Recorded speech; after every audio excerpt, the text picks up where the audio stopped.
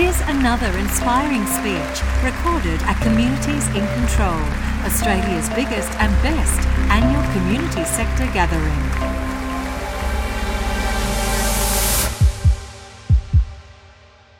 Now I'm going to spend some time reflecting on leadership today, particularly leadership that draws on our deepest human values, fosters wisdom, creativity and resilience, and helps us learn to adapt and thrive in challenging environments. I do this because it will be your leadership that will help create a better world. Leadership is what we need in this country and in others, leadership in our families, in our communities and in our nation.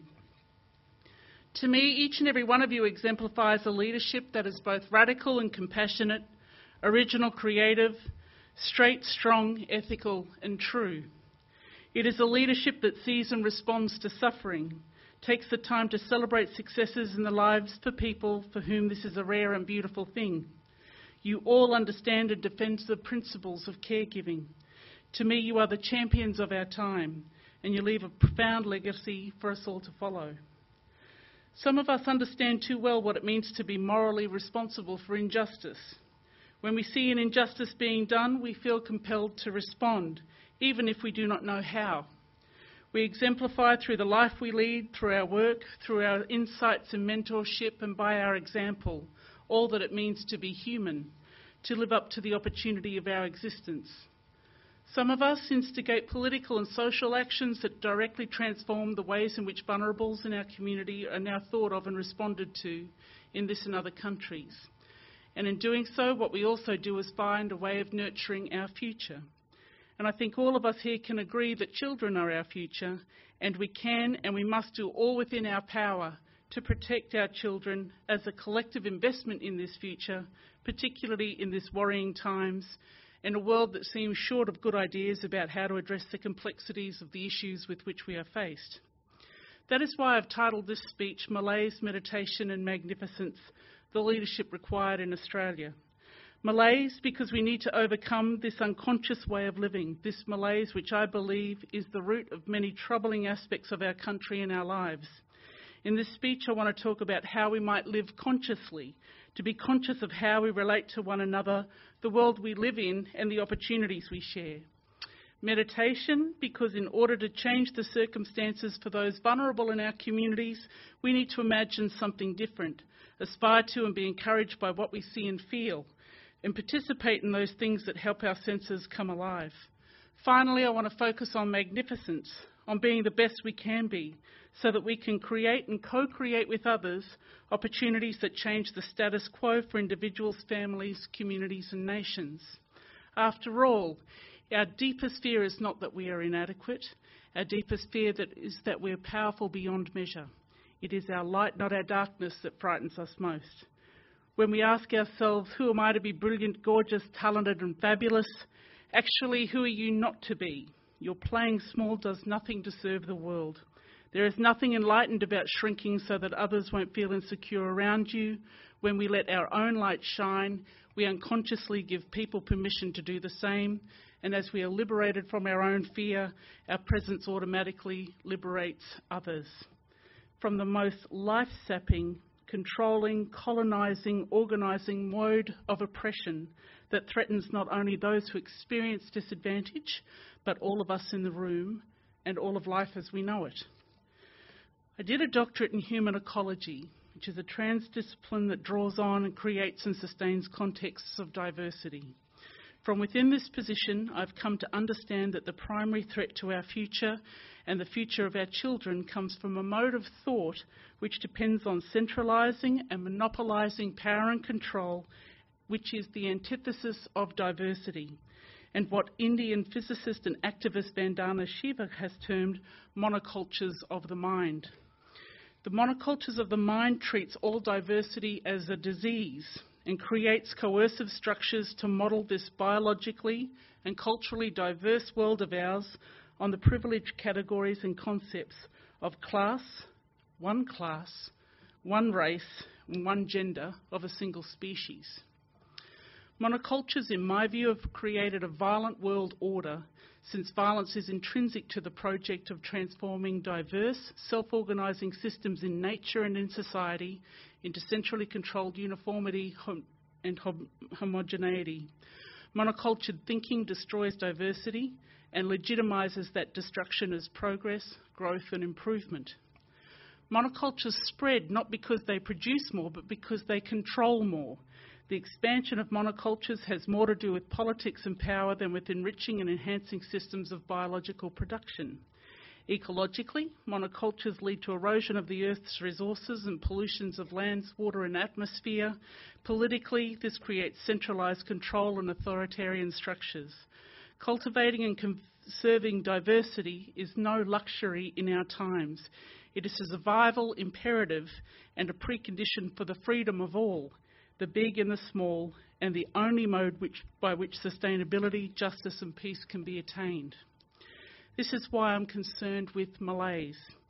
At the commencement of the 21st century, I know we're looking to secure our economic, environmental, social and cultural futures in an unprecedented time of change in the world. Achievements in science, technology, industry and commerce have brought humans into a new age at the expense of much of the diversity of life and life-enhancing processes around the world. Demographically, we have the largest number of adolescents in the history of our species, many of whom are living in poverty. India and China are becoming the most powerful, technologically advanced countries in the world. Globalised multinational companies have budgets bigger than some countries, and our country is at war. That we are in the midst of a crisis now is well understood. Not only do we have to consider international and Asia-Pacific regional issues in our deliberations, but domestic issues as well. In Australia, it appears that natural and cultural diversity is not viewed as a source of wealth, nor a resource for modernity, nor for current political models. Indeed, even with the 700,000 people who are First Peoples in Australia, we find it difficult to view our own diversity with the respect it deserves, let alone have it respected by others.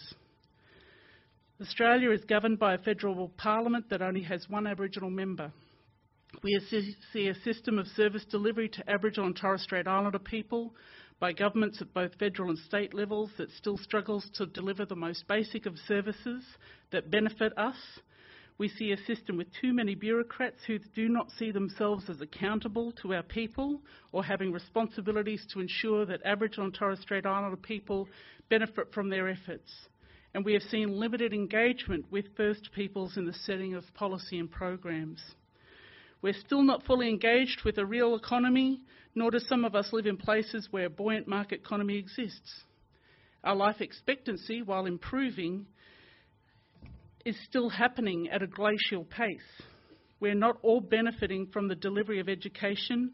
Our own knowledge systems are still marginalised, and sadly we remain overrepresented in judicial and child protection systems. These systemic issues themselves are indicators of crisis, subject to data and statistics. Less measurable, but no less profound, is the impact of a sapping of confidence in and by our communities, a nagging fear that decline is inevitable, that the next generation must lower its sights. The subtle message inherent is that we must give up before it hurts too much.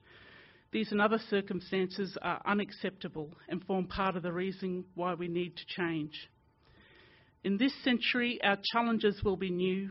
Instruments by which we meet these challenges may be new, but those values upon which our traditional societies were built and upon which our success as countrymen and women depend, creativity, innovation, discipline and community, honesty and hard work, courage and fair play, tolerance and curiosity, loyalty and love of country, these things are old. These things are true, and they have given hope to those even when there was no hope apparent. These values have underpinned our resilience when all other indicators suggested that we should falter. And what is demanded then is a return to the truth and certainty of those values. These values contain in them the responsibilities and a recognition on part of every Australian that we have duties to ourselves as First Peoples, as a nation, duty that Barack Obama said in his inauguration speech, that we do not grudgingly accept, but rather seize gladly, firm in the knowledge that there is nothing so satisfying to the spirit, so defining of the character, than to give our all to a difficult task. We who assume leadership roles in our communities and organisations probably know more than this as the price and the promise of citizenship. We know that the challenges we face as First Peoples are real, they are serious and they are many. But these challenges are not ours alone. What I am afraid of is that all of us are just as vulnerable to the violence of monocultures of the mind. Some of us have seen horrific things done to children, tolerated horrific things being done to our fellow Australians, to other beings that we share this journey with, and in nature. Horrible things that are sanctioned and justified in monocultured thinking and action.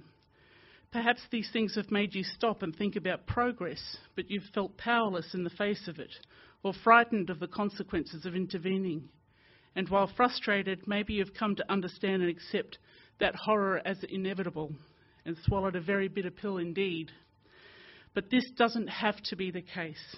Conferences such as this, where we're celebrating the clawing back, the reclaiming of who we are and who we can be given the opportunity.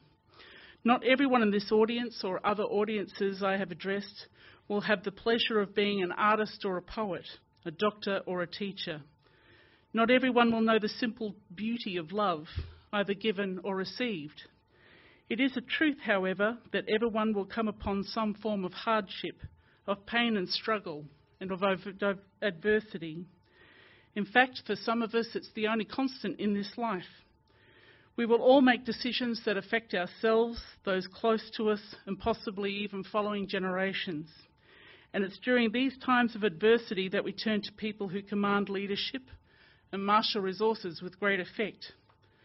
All of our leaders at this time in history will need to have integrity, determination, charisma, vision, technical and interpersonal expertise, adaptability, and even the often overlooked quality of being an experienced leader. All of these characteristics are crucial in helping us deal with and successfully come through this particular time of adversity. And times are adverse. In my own communities, we see that there are many Aboriginal and Torres Strait Islander peoples who find themselves in poverty and who might find my assertions of leadership outside of their realms of influence. For some people, poverty is what they live and breathe, and I'm not just talking about financial poverty. I'm also talking about being impoverished culturally, linguistically, being time poor, isolated, without love, women growing up children without partners, educationally impoverished, children growing up in institutions rather than in the care of a family. There are many ways to be impoverished. Poverty is a human rights issue after all. Some of us can move out of that circumstance, and some of us will die in it. And whilst our efforts should be to engage with and direct resources to people in poverty, we do have cause for celebration. Among our number are professors, lawyers, barristers, judges, teachers, health workers, doctors, nurses, academics, politicians, dancers, athletes, public servants, people who are trained in governance, business, entrepreneurial thinkers and actors. We have chief executives, chairmen and women. We have marine biologists, social scientists, rangers, researchers. We have people working in corrections and youth agencies as lecturers, representing us locally, nationally and internationally. We've done our teething in health, education, in natural resource management, in regional autonomy, leadership development, organisational management, youth empowerment, media marketing and public policy, in land purchasing, business development, economic development, human rights and political strategy. Some of us have been in our fields now for at least 20 years or in positions to mentor others. We are the emergent leadership. We are modern intellectuals with ancestral and cultural connections to country, and we will be taken notice of. I'm looking at Stephen Ross down here, my brother. He's been doing this journey with me for a very long time too. But this type of leadership is now critical for all of our affairs because the issues affecting our health and well-being are being globalised and localised. Make no mistake, what we face together as humanity are complex problems that threaten our very existence, and no one discipline, person, group, culture or political affiliation has the answer that we need. Monocultures make diversity disappear from perception and consequently from the world. One of the most dangerous mindsets we have is one that erases diversity, which erases alternatives and gives rise to the there is no alternative syndrome. How often in contemporary times has there been a total uprooting of nature, of communities, and entire civilizations been justified on the grounds that there has been no alternative? We know that alternatives do exist, but are excluded, but their inclusion requires a context of diversity. We cannot predict what happens, nor can we yet know what we are capable of. But I do believe that Indigenous peoples across the planet and the First Peoples of this country hold part of the answer for our human condition. You, of course, hold the other part of that answer. And what we must do together is create occasions to change the way that we imagine, interrogate the circumstances of, and care for one another. And so, what we can be is moving across the malaise. What can we do to take on the awesome responsibility of living up to the opportunity of our existence? What can we do to promote a future for all of us in this country and the world? What happens when we meditate on what needs to happen next? So to the next part of the speech, meditation. Now, how can you reclaim community and say we are all right, Jack, through acts of meditation? Meditation for me is the practice of mindfulness, the force of imagination that can bring something else into being. So I personally meditate on peace and freedom for all sentient beings. I meditate that we might reclaim our voice and our vision. I meditate even on quantum science that provides evidence that we are at a subatomic level at least deeply and profoundly connected, that there is no separation between any of us, and in fact that separation is a matter of perception. I meditate on the fact that my community extends beyond my human realm, that it is physical and non-physical. I spend a lot of time meditating on impermanence, and having been rolled out of 2 jobs in the past 2 years and experiencing unemployment with big mortgages encourages me to do so. I meditate on the constancy of change, of love, and on what I can and can't change. I meditate on who I can and can't change. I meditate on the decisions I have to make. I meditate a lot when I drive to work, often acquiring many speeding tickets as a result. Then I meditate on the bill, and I meditate with a little bit of resentment while making a voluntary contribution to that tax that I didn't need to make. But mostly, I meditate that we might change our relationship with the earth community. I contemplate all the earth's processes that makes our life possible. I meditate on the earth as a beautiful blue and green orb in the darkness of space, and I spend a lot of time meditating upon our place in the universe and what it might mean to be a member of a universe community. Sometimes I meditate just to remember how to breathe. I meditate to get through the stress of my everyday life and find that it centres me. I would hope that you might meditate on your life, on your experiences, on the experiences of people around you, on the life you have lived, the world you occupy, and those with whom you share your life. I think that meditation helps build your resolve, and I want to share with you what I've resolved to do in the next phase of my life. And these 5 strategies are absolutely about reclaiming community, my primary community, the First Peoples of Australia, and I have structured these so that they might touch your life as well. The first 4 strategies are necessarily focused on the Australian context, and the last is a globally focused concern. So the first strategy is in 2 parts that enables a context of diversity from which to progress, sustainability, justice and peace. The first part of this strategy involves all of us becoming aware of the rights and enacting the responsibilities contained in the 2007 Declaration of the Rights of Indigenous Peoples. This affirms that Indigenous peoples are equal to all others and recognises the right to be different and the right to be treated as such. The Declaration affirms that all peoples contribute to the diversity and richness of civilisations and cultures which constitutes the common heritage of humankind, and recognises that we should be free from discrimination, that we have a right to development in accordance with our needs and wishes, and a right to constructive arrangements with the states in which we live. But what is at the heart of this declaration is the principle of diversity. Indigenous peoples are able to live diverse lives, self-determining lives. And if these are our rights, then how must we respond? The first that we must do is regain our respect for diversity in all of its forms and rid ourselves of the way of thinking and acting that makes diversity disappear. Every Aboriginal person and Torres Strait Islander person needs to participate in dialogues about what this might mean for our lives.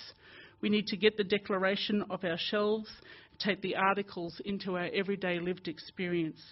Discuss these rights with young people who are in care, on trial, using drugs, homeless, our mob who have to constantly put their case before some caseworker in some office somewhere. Talk to single mothers and fathers, our elders and organisations. That's what we must do.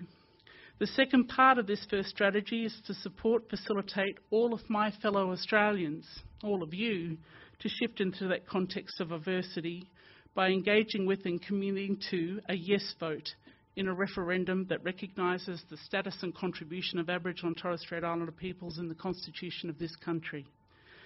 First Peoples are inestimably precious. Our cultures, language and heritage can and should generate pride in us all. And great things happen when a populace is moved to do something great, to change the course of history, to hold true to the principles of democracy and recognise both equality and diversity. We have the chance to adhere to these principles by changing the Constitution of Australia to both further the outcomes achieved for Indigenous Australians in 1967 and finally recognise that our country is made up of old and new Australians and show the rest of the world our maturity as a nation. The second strategy I'll invest my time in is concerned with language. Because if language is used in the policy environment, it represents Aboriginal and Torres Strait Islander peoples predominantly as not competent, as irresponsible, the source or cause of the problem, or the other. And it's no wonder then that policy emerging from this environment entrenches a limited worldview of us, denigrates all that we're able to achieve within our communities and together as equals, and makes us an acceptable loss in the mission to modernise and globalise Australia. What we do with language is factor all of these things, the acceptable loss, into most of our affairs every single day. So I've heard people say in all phases of project development or program implementation or in the development of policy positions, don't worry about the drunks, you need to worry about the kids. But don't worry about the kids with fetal alcohol syndrome, only worry about those who can do well at school. Don't focus your attention on old people, focus on the 0 to 4-year-old age group. Investing in all children is thought to give Australia a bigger economic and societal return than investing in elders. Constructing older people as the acceptable loss, I find to be only permissible in societies that favour the young, and it's not conceivable in societies founded on elder wisdom, traditions and principles. The third strategy is necessarily about the creation of alternatives. So using knowledge that sits outside of monocultures is really important because there is enormous healing and excitement in this space. And we need excitement in this space, yes we do. Now it's too hard for me to simplify and stereotype and amplify the negatives in our community because it distorts the reality on which most of us live. But the reality is that for a great number of people in our communities, life is pretty grim. Life is such that some children would choose to end their lives even before they get a chance to live it. Life is such that we have young people who have completed Year 12 but who are still unable to read or write. And despite our very best efforts, we as a nation have not come together in ways that solve the challenges like healthcare, education, or the need to find well-paying jobs for every Australian. What we the people need to do is be willing to find meaning in something greater than our individual effort alone. Not for profit, not for personal gain, but because we value who we are. Therefore, I will not try to find alternatives in this space by comparing Aboriginal and Torres Strait Islander peoples with non-Indigenous peoples. What this does is make that way of thinking and acting the norm, and I don't accept this as a central tenet in the way I live my life. I don't reject it, but I don't accept it entirely. Because what if the unbroken mission of Indigenous Australians became what was needed to be accomplished by all Australians? What would happen if the mission of caring for if caring for country of knowing it intimately, of placing your feet in the footsteps of your father, showed you the way to become a man? What would happen if all Australians, to maintain the harmony between the environment and the way we lived, became the central tenet? What would happen if people could accomplish the mission of reproducing their societies within the limits of ecosystems to which they are intimately a part? What would happen if your mission was to sing the sun up every morning? If your mission was to assist with rites of passage rituals? If you were the keeper of knowledge with all the species and all the things that you live your life with? What would happen if your mission was a spiritual one, framed, refined and evolved over 60,000 years? What would Australia look like then? Juxtaposed to that is the fourth strategy, which is about investing in a wealthy middle class. So I've moved from the first one, which was about looking for a context of diversity, transitioned through into, I can't even remember what I said, addressing the deficit language in health. The third then is around creating alternatives. The fourth one now is about investing in a wealthy middle class. Now, this seems to be a dirty word in our communities, but we have a growing number of Aboriginal and Torres Strait Islander professionals in decision-making roles across government and industry and in higher education. And we're growing in our appreciation of the worldviews and perspectives of ourselves as people who are stepping up to the plate. Now, what we want to be able to do is help Indigenous peoples gain access to higher education and better long-term intergenerational wealth, because we have in the next few years our first cohort of independently wealthy millionaires through the supply nation, through businesses that contract to multinational companies and through royalties. There will be in the next decade opportunities with new technologies, new apps, new jobs in fields yet not imagined. What we need to do is access more startup monies. We need ILC and IBA to invest in entrepreneurs. We need to tell kids that drop out of high school that they're just like Richard Branson. Foster curiosity and entrepreneurial zeal when we first recognise it. Invest in a middle class and in our millionaires.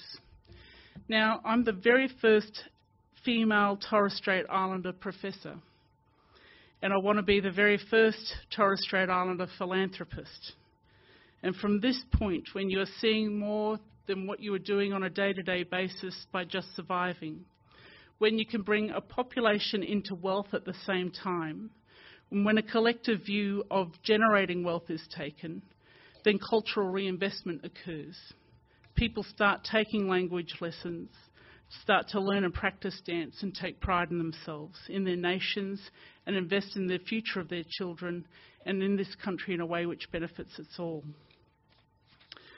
Finally, the fifth strategy is around to promote care for other than humans and to take an ecosystems approach to life and living.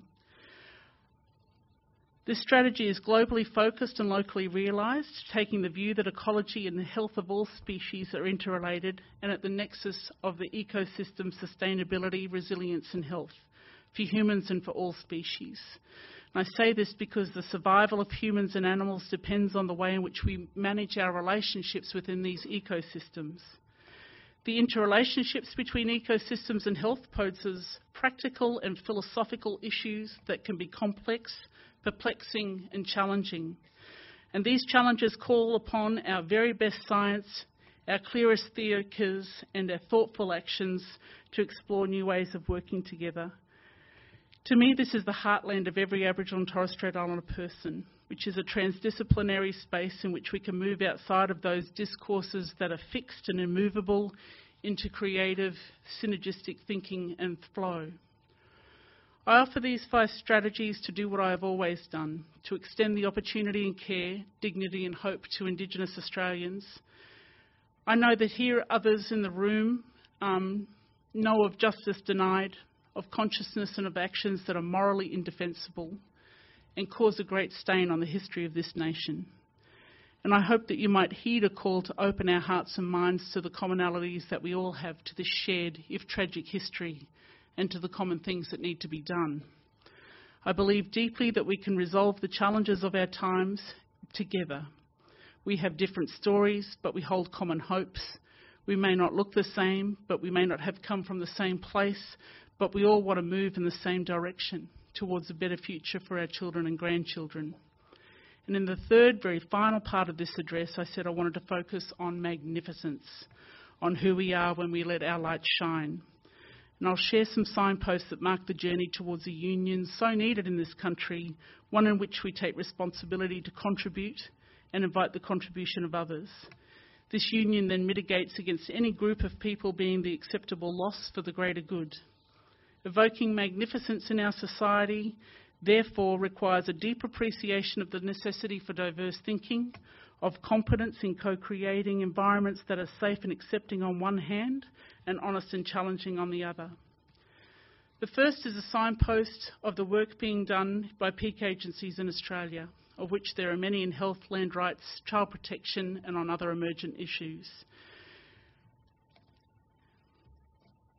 These agencies have supported their membership with the development of key policies and issues paper. The second signpost will be the encouragement of different cross-agency and portfolio approaches to particular issues. I, for example, would be interested to see how the issue of teenage pregnancy could be better dealt with. The negative incentives are very powerful. The receipt of baby monies, the lack of buoyant market economies, transitions between Year 10 and 11 and Year 12 in university or unemployment, access to public housing and a higher amount of money in the welfare payments, entrapment, the way young people are socialised, the use of alcohols and drugs, young women's empowerment, sexual education, reproductive health, all contribute to what these negative incentives are and how we might take advantage of them. But what could happen if members invested in health, housing, education, land rights, economic development, traditional owners, parents and young people, if we could then dialogue about what this and other issues? What would then happen if we are all inclusive of the diversity of people's lived experience and what was able to be expressed, and what should happen in these instances with clarity, opportunity and purpose? Who would listen to our collective voice and enable that collective action? Would you? I think you would. Because history is governed by those overarching moments that give shape and meaning to life, by relating our human venture to the larger destinies of the planet. Creating such a work might be called the great work of a people. Each of us have our own individual life pattern and responsibilities, yet because these concerns, beyond these concerns, each person in and through their own personal work contributes to the great work. We cannot doubt that we have been given the intellectual vision, the spiritual insight, and even the physical resources we need for carrying out the transition that is demanded in these times. Mutual enhancement is the vision for our future. It's a long-term proposition, and there is much great work to be done. In the end, what is called for is nothing more and nothing less than what all the world's great religions demand, that we would do unto others as we would have them do unto us. Let us be our brother's keeper, Scripture tells us. Let us be our sister's keeper. Let us find our common stake we have in one another, and let our politics reflect that spirit as well. For we have a choice in this country. It's not enough to give healthcare to the sick or jobs to the jobless or education to our children, but it's where we start. It's where our union goes stronger. It's where the great perfection begins. But regardless of what combination of policies and proposals to get us to this goal, we must reach it. We must act, and we must act boldly. Leaders no longer have a reason to be timid, and Australians can no longer afford inaction. That's not who we are. That's not the story of our nation's improbable progress. Never forget that we have it within our power to shape history in this country, and that is what I love the most about our community. We never forget the lessons of those who teach us and help us lead. And it's not in our character to sit idly by as a victim of fate or circumstance, for we are a peoples of action and innovation, forever pushing the boundaries of what's possible. Now is the time to push those boundaries once more. Thank you so much for listening. Have a wonderful conference. Go well and be magnificent. Thank you.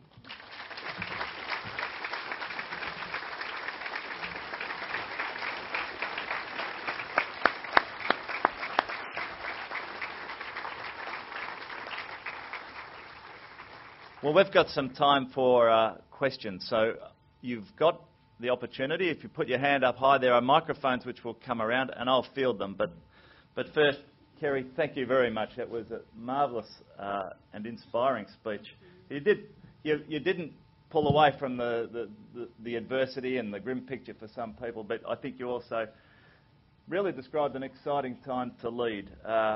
And to lead not just for individual monocultural kind of control, but for a real communities and diversity in control. So thank you very much for that. You also, your own magnificent light shine, and that gave us permission, I think, to really do some big thinking in this conference. So thank you. Thank you. Can we thank Kerry again? Thank you to all of you. Thank you, everybody. Now, do we have hands up nice and high if you've got a comment or a question that you'd like to make? Because we've only got Kerry here for a little while. We have somebody down there. I've got one down there. Thank you. Just put your hand up too so I can... Good morning, Kerry. My name's Marina, and I'm a community development worker in a country town in the Hunter Valley in New South Wales. Hello, Marina. Hi, what an amazing start to the day. Thank you so much. That was so inspiring. Thank you. It was wonderful to learn about monocultures of the mind. I've got a story for you which just happened last Wednesday, and I hope my story doesn't make you too sad, but I'm sure it's not going to surprise you. As part of my role as a community development worker, I have a spot on the local radio every Wednesday. So last Wednesday I turned up. It's not the ABC, it's a commercial station. He said, "What are you going to talk about this morning, Marina?" And I said, "I've got 3 things to talk about. Next Wednesday we have a raising of the flag ceremony in our local park in front of our Aboriginal mural. And great things have been happening at the men's shed, and we've got the biggest morning tea." He said, "Well, I've got to stop you before we start because I don't believe in the..." He said, "What flag's being raised?" I said, "It's the Aboriginal flag." He said, "Well, I don't believe in that. I'm not going to let you talk about that." He said, and I said, "Right." So anyway, countdown, we're on air, and the blood is, coming up to my head. Yes. I'm going purple. I'm talking about the niceties of what's happening at the men's shed and the niceties of the biggest morning tea. And I thought, what do I do now? Do I throw my papers down on the table? Do I walk out? Do I debate him on air? Do I shoot myself in the foot? I felt powerless. I felt so angry. I didn't know what to do. Anyway, so I talked about the niceties and, time's running out for me to make my move. And he said, "Now, Marina, I'm going to let you talk about the raising of the flag ceremony." And this is all going live to air. And I said, "Well, thank you very much for that opportunity." And, it gave me an opportunity to debate with him. I wish I had you with me. I'd like to invite you into the studio next Wednesday. And then we had a debate about multiculturalism. I mean, my grandparents are from a faraway country, so are his. But I've learned a bit about monocultures of the mind and the Malays. But on a positive note, every month at our community centre we run sessions on meditation and mindfulness, engaging with a local Indian lady who comes and does that. So, there's great positive things happening in our community, but what do we do about this Malays and the power of someone who's on the radio every week? That's a very interesting story. It's not dissimilar. I mean, I jump into lots of cabs in regional Australia and I hear that same story every time I jump into a cab. I don't know what it is about me, but people want to tell me stories of denial of peoples, of the history of this country. And what I started to focus on is where we're going to as a nation. And what I'm finding lacking at the moment is a really great narrative that captures all of our individual lived experiences, where we've all come from and where we're all going to. And I think in the absence of that kind of a story, we're all lacking. What we need to have is a meaningful story that captures the values of the way that we want to live our lives in future and what we might look like as an Australian nation in the next 50 to 100 years' time. And so rather than focusing on the very now, which is when people will put up those kind of barriers, I think, well, that's a very interesting comment, and I would have told him that's a very interesting position. It's not one that's dissimilar to a range of different peoples around Australia. It is a very, very common thought. But what does that actually contribute to a discussion about who we're going to be as an Australian nation in the next 50 years? And what kinds of values, what kinds of ethics do we want to live by? What kind of things are going to be important? What will happen for Australia where will we be located? What will our politics look like? We've got enormous ecological problems that will mean that we're all going to be having to live around very thin urban fringe around the coastlines of Australia. What kinds of thinking is going to be needed to manoeuvre our lived experiences through very challenging times in the next 50 years? So as soon as someone invites me to come small with them, which is the issue of whether we talk about a flag raising or not, what I do is broaden out their view again. And so I talk about all these different alternatives about where we might go to from here as a nation. Because that man has probably got 40 years of his life left. And so what's his legacy in the context of meaning and purpose and value and experience and opportunity that is going to be part of Australia in future? So that's how I would have that kind of discussion. And then the other thing is, it's that business about whether flags are raised or not. I personally absolutely love to see all of our flags flown. But what I would do is talk about then constitutional reform. So I'd ask him on air, so whilst you have problems with the flag being raised, do you have problems with First Peoples being included in the Constitution of Australia and recognising the rightful place and contribution and the richness that we bring to Australia as it is now? And I would probably have those kind of conversations. And there is lots of recommendations that were made in the constitutional reform process. There is a lot more dialogue going on now around our country. We have a rights agenda that's been very strongly adhered to. It's been a signed-off process through federal government. So I'd introduce a whole range of other things into his space and blow his mind. He's got no answer for everything, love. He might have an answer for whether the flag should go up or not, but he hasn't got an answer for everything. Yeah. So you just got to ask him a question that he hasn't got an answer for. Yeah. And then you've got to have that answer. Yeah. So you only ask the questions that you've got an answer for. Yeah. That's all. Thank you, Kerry. Thanks for giving me some great material for my Wednesday radio spot next week. And you can always call me. I can always come in on a line. Yeah, that would be great. That would be great. Thank you, Kerry. I have a second person just here. And put your hand up if you've got some... Okay. Thanks. Hi, I'm Kirsty. I work in philanthropy with the Sydney Myer Fund and the Myer Foundation, so it was very exciting to hear you state your ambition of being the first Torres Strait Islander philanthropist. Yep, not just woman philanthropist. And Kerry, thank you. That was incredibly inspiring, and you are now my new professional crush. That was just, it was magnificent. Thank you. And Kerry, you mentioned rights a couple of times, and now just in response to a question as well. I think that in some years past, rights have been bashed and we haven't been allowed to talk about rights, and we have to couch everything in terms of economic benefit. So we can't just see that abused child as having rights to a childhood without violence. It has to be couched in terms of that child's future contribution to our community. I'm wondering if you see that now we're moving back into a space where we can talk about a human rights approach to work in the community and our community, not just an economic benefits approach. Thank you very much for that, and I'm very happy to be anyone's professional crush. There's enough of me to go around. A couple of times.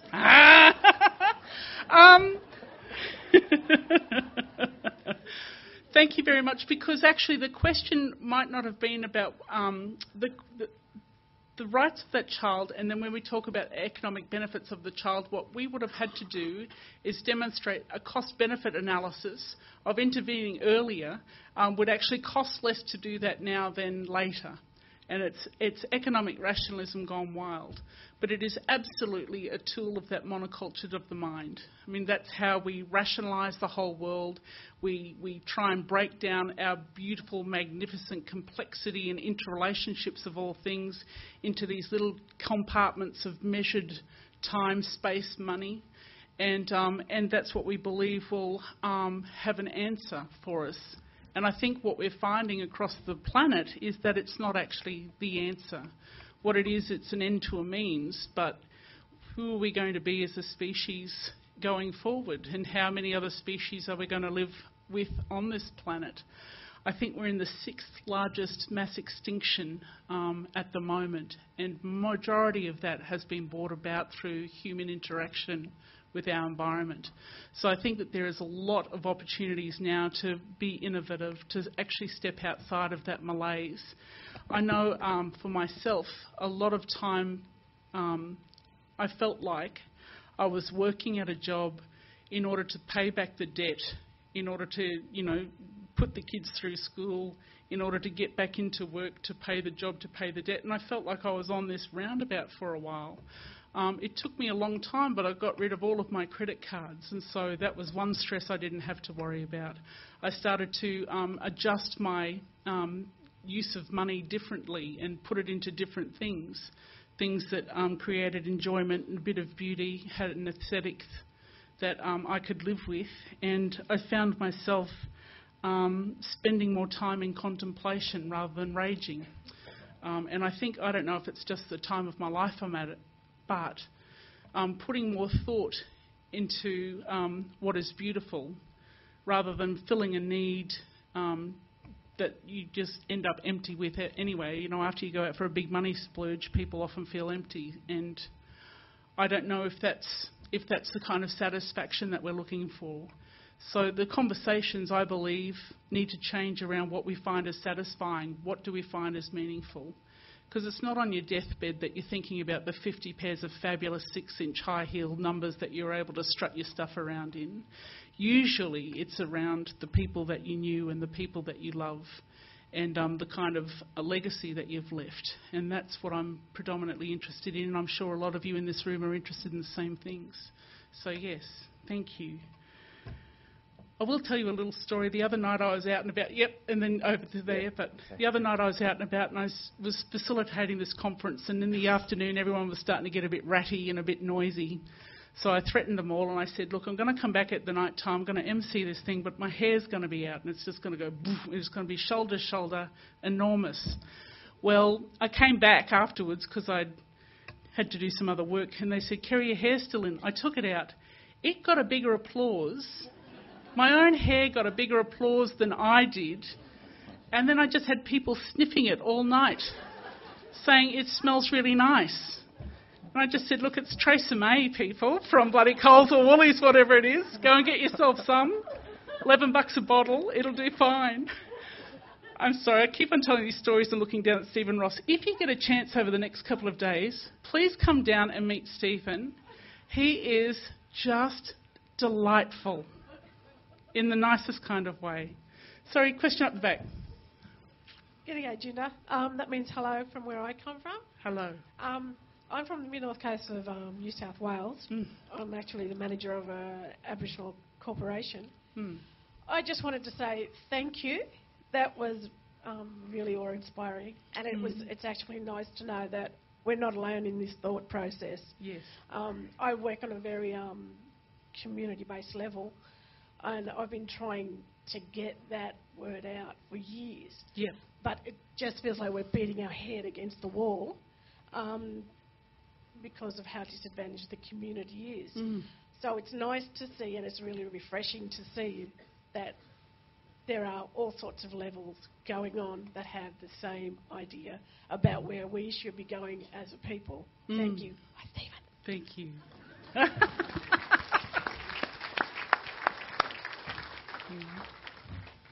Do we have one more up there? Over here? Yes. I hope I'm not missing people over here. Has anyone got their hand up over here? I feel a bit monocultured, like I'm just looking that way. But please, if you've got some comments or want to join in this discussion, we've still got plenty of time. So thank you, Kerry. It's been a fantastic start. I feel a bit like the Ever-Ready Bunny now. Thank you. Your last comment about a narrative and a meaningful story rang a bell for me. I've been a bit concerned lately about some of the stuff I'm hearing from Canberra, politicians talking about their dissatisfaction with the way our history's been taught. And they keep talking about the black armband view and this sort of thing. That really concerns me because I wonder how we can go forward when we're still trying to put our stamp and our slant on history. And I'm wondering how the hell we can take history out of politics or politics out of history, and what you thought about that. Oh, goodness, that's not a small question or comment or asking. I'm very interested by the Australian sentiment after big announcements have happened. So, for example, in 1967, when for the first time Aboriginal and Torres Strait Islander peoples were able to be counted in the census and felt like they were actually able to be constructed as citizens and were able to be asked their views, to have a referendum passed, I can't imagine what the elation felt like after that. I was there at the Sorry Day event when the Prime Minister, Kevin Rudd, stood up and acknowledged the Stolen Generations people, and the spontaneity of walking around Parliament House at that time, just giving complete strangers hugs because we were just so overcome with the sentiment of it. We're a great people, I believe, Australians. We are absolutely prepared to celebrate great things, and we often put our money where our mouth is before politicians came to to front line. And I'm thinking in particular of the tsunami that happened, I think it was Christmas Day, a number of years ago, and that the Australian population contributed an enormous amount of aid and relief monies because what we did was see someone who needed something and we were able to give it. So I'm not prepared in the first view to take a viewpoint that we're an ungenerous people. But I do think that what we need to do is find something to be generous about and generous for, because I think that even though we talk about it being highly individualised, that when we need to come out and when we do need to stand up, we do it incredibly well, and it's something that we can all take pride in. So, what is it that Australians can feel generous about? What is it that Australians can take pride in? What is it that we can all together look forward to? And those, I think, are going to give a bigger overarching meaning to what history happened, how we can acknowledge the tragic history of our country's improbable development, but where we might go to from here. And that's what I'm finding lacking. I'm not so much concerned about history in schools. I understand what happened historically, and I understand the history of this region even in lots of ways. I'm more concerned with what our future looks like. And I don't think what we do is spend any time thinking about the next 50 or 100 years. And I don't think anyone here in a community organisation, for example, has thought about whether you're all still going to be here in the next 50 and 100 years and what it is that you might be doing. And I think that that's really important because, as I said in the speech, I think you are the leaders. You are the leaders. You are the people who are going to make this a better country and a better world. Your organisations give you the platform for that to happen. What will you look like in the next 10, 20, 50 years? And what will you be doing? And those are some of the bigger fundamental questions, I think, that politicians can't answer for us. They are there because of the will of the people. So we need to make our will be heard. And in order for that to be heard, what we need to do is have the kind of conversations that you're going to participate in over the next couple of days. What is my will? How will I make it heard? And that's how you reclaim your community. Thank you. I wonder if, can I just ask one, Kerry? I beg an indulgence of you all, but you just were talking then about how we bring those questions. And I wonder sometimes about our whole systems of working being so adversarial in our legal and political systems that we tend to then bring about arguments that are pretty base, self-interested, and yet all that you're talking about points to and addresses what's big about us, our better nature, the noble kind of thing. How can our systems promote that rather than sort of promote the other, more adversarial and narrow thinking? Well, again, I think it's a very clear demonstration about that monocultured thinking has a very simplistic and the reduced worldview. So what you do is you make a 5-word tagline, describe all of this incredible complexity and all of these wonderful ideas and notions that we're able to bring into play. And what we do is have a big disconnect. For example, why do we talk about the health of Australians without talking about the health of the ecosystems in which we're living in this country? Why can't we have a conversation about healthy communities, healthy country, healthy futures, for example? And what we do is we leave out these big parts because they're all too hard to address. But politics and the legal systems are there to reinforce a particular worldview. And what happens in community outside of that worldview is these amazing ideas, these incredible innovations. And what we need to do is come together more often to not so much challenge what that politics and legal systems say, but create alternatives and then create the people's movement that's going to give the groundswell so that we can affect change. And we do it very well in community, and we do it with the smell of an oily rag. You people, me, we have worked in chronically under-resourced environments since time out of mind, and yet we are the ones that do the volunteer work. We're the ones that actually make things happen. We are the enablers, and we change things for the better, I believe. And you're based on a set of principles and values that are incredibly important. And we need to start celebrating what they are. We need to think about what they mean for all of us as a sector, and we need to be able to harness the collective energy of everyone here in the room and vote with our feet and our hearts.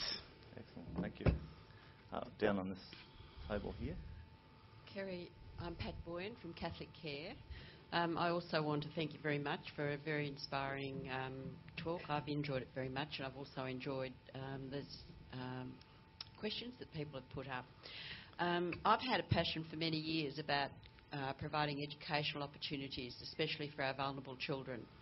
And I'm just interested in what your thoughts are. On a scale of 1 to 10, where would you put educational opportunities for children in comparison to some of the other social issues that our children are facing and our communities face? And do you have any thoughts on how we can assist children to re-engage in education?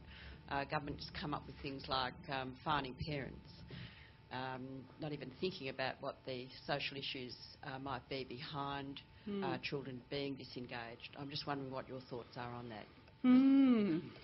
Goodness me, you're really making my brain work a bit this morning. But in terms of what that means for me, what I find is that we only reward a particular kind of literacy. Whereas I find that vulnerable kids have incredible range of literacies, but we don't give any value or legitimise them. So they are emotionally literate. They can walk into a room, they can smell who the good ones and the bad ones are. They are literate when they live on the streets. They know where to go to for a feed. They know how to protect themselves. They know a whole range of different things. They are culturally literate. They are literate on what their needs are. I think people are actually able to describe what their needs are very, very well. And there have been certain things in their lives that have happened that have given them that level of education. Whether it skills them to participate in high school or not, I don't know. But what we're intent on doing in Australia is developing a professional class. You know, that's what we're intent to do because that's what all the jobs tell us at the moment is possible. I said that Richard Branson, we should be telling more black kids that drop out of school that they're just like Richard Branson. None of the multi-billionaires that are around in the country, this country or others, completed high school. All of them went out on their own. All of them had an idea. All of them were entrepreneurial and supported in that. A whole range of different kinds of things happened in their lives, hardships. They went down a couple of times and they lived up. You know, I'm just thinking about the Aussie Home Loans guy that bloody went bankrupt about 3 or 4 times before he actually, stabilised. And so what it is, it's around a preparedness to take risks. Now, what we do is think that kids who go to high school are safe, but it's also a place where bullying happens, a whole range of other laterally violent activities happen in schools. Teachers find it very difficult with the kind of class sizes that we've got. And so I think the nature of education is changing. And what will also happen, particularly in the higher education sector, is a movement now. We've seen it happen in the newspapers. We've seen it happen in retail. We'll see it happen in education about moving into online scenarios. So it won't happen so much in classrooms. In the next 10 years, I reckon it will happen, via an interface with an iPad or some such thing, and you'll have classrooms of maybe 6,000, not 60. I don't know, but in terms of all of that, vulnerable kids have different literacies. We need to find a way of legitimising them. Classes need to be safe for vulnerable kids with different literacies, so we need to think about how we might make them safe. We need to, for those who aren't going to reconnect in with the community of school, then we need to hook them in with another community, and it might be that the business thinkers at University of Melbourne pulls them aside and says, well, what's your big idea then? And we teach them to do a 30-second pitch to start-up companies. We should talk to the philanthropist at the back of the room there, my new professional buddy up the back. And then sort of get some different ways of thinking about what vulnerability is, because I actually think those that we classify as vulnerable are actually some of the most resilient. They are anti-fragile people who have lived with extraordinary circumstances, and we need to be able to recognise and value that first. Thank you. We'll have one last contribution over here, and then we'll be going to morning tea. So bear that in mind. Hi, thanks. Grant Russell from IBN Corporation in Port Hedland. I just wanted to know, have you got any good examples of investing in old people? Sorry? Do you have any good examples of investing in old people? Not so much from a health point of view, but from a culture. Look, University of the Third Age. There you go.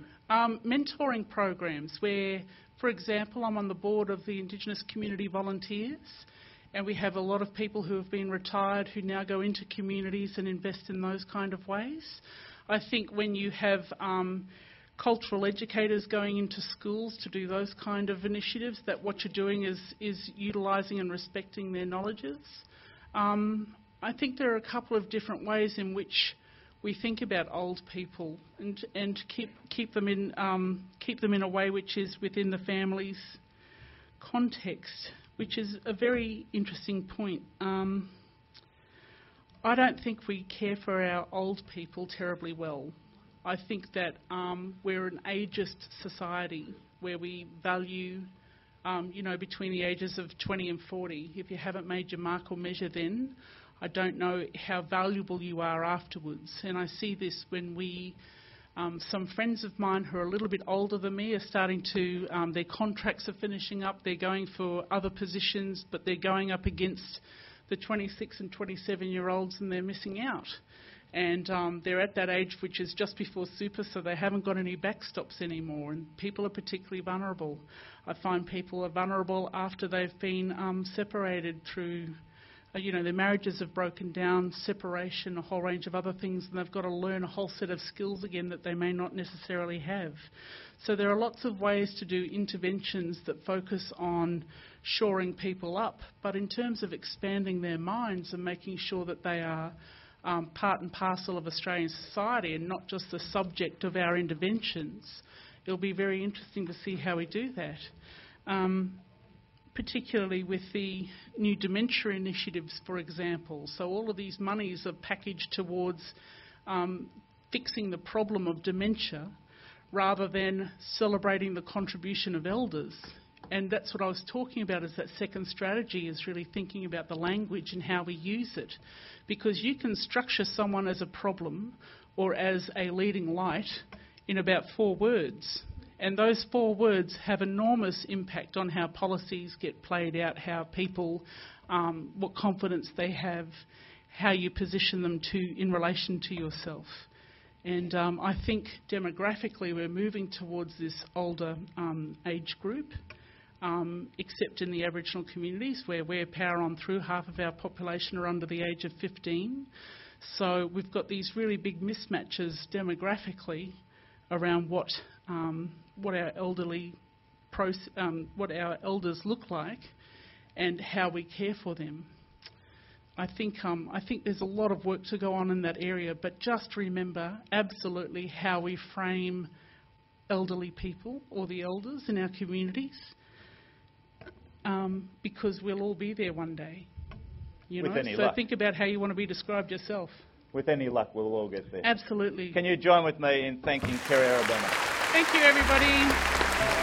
We hope you've enjoyed this highlight from the Communities in Control Library.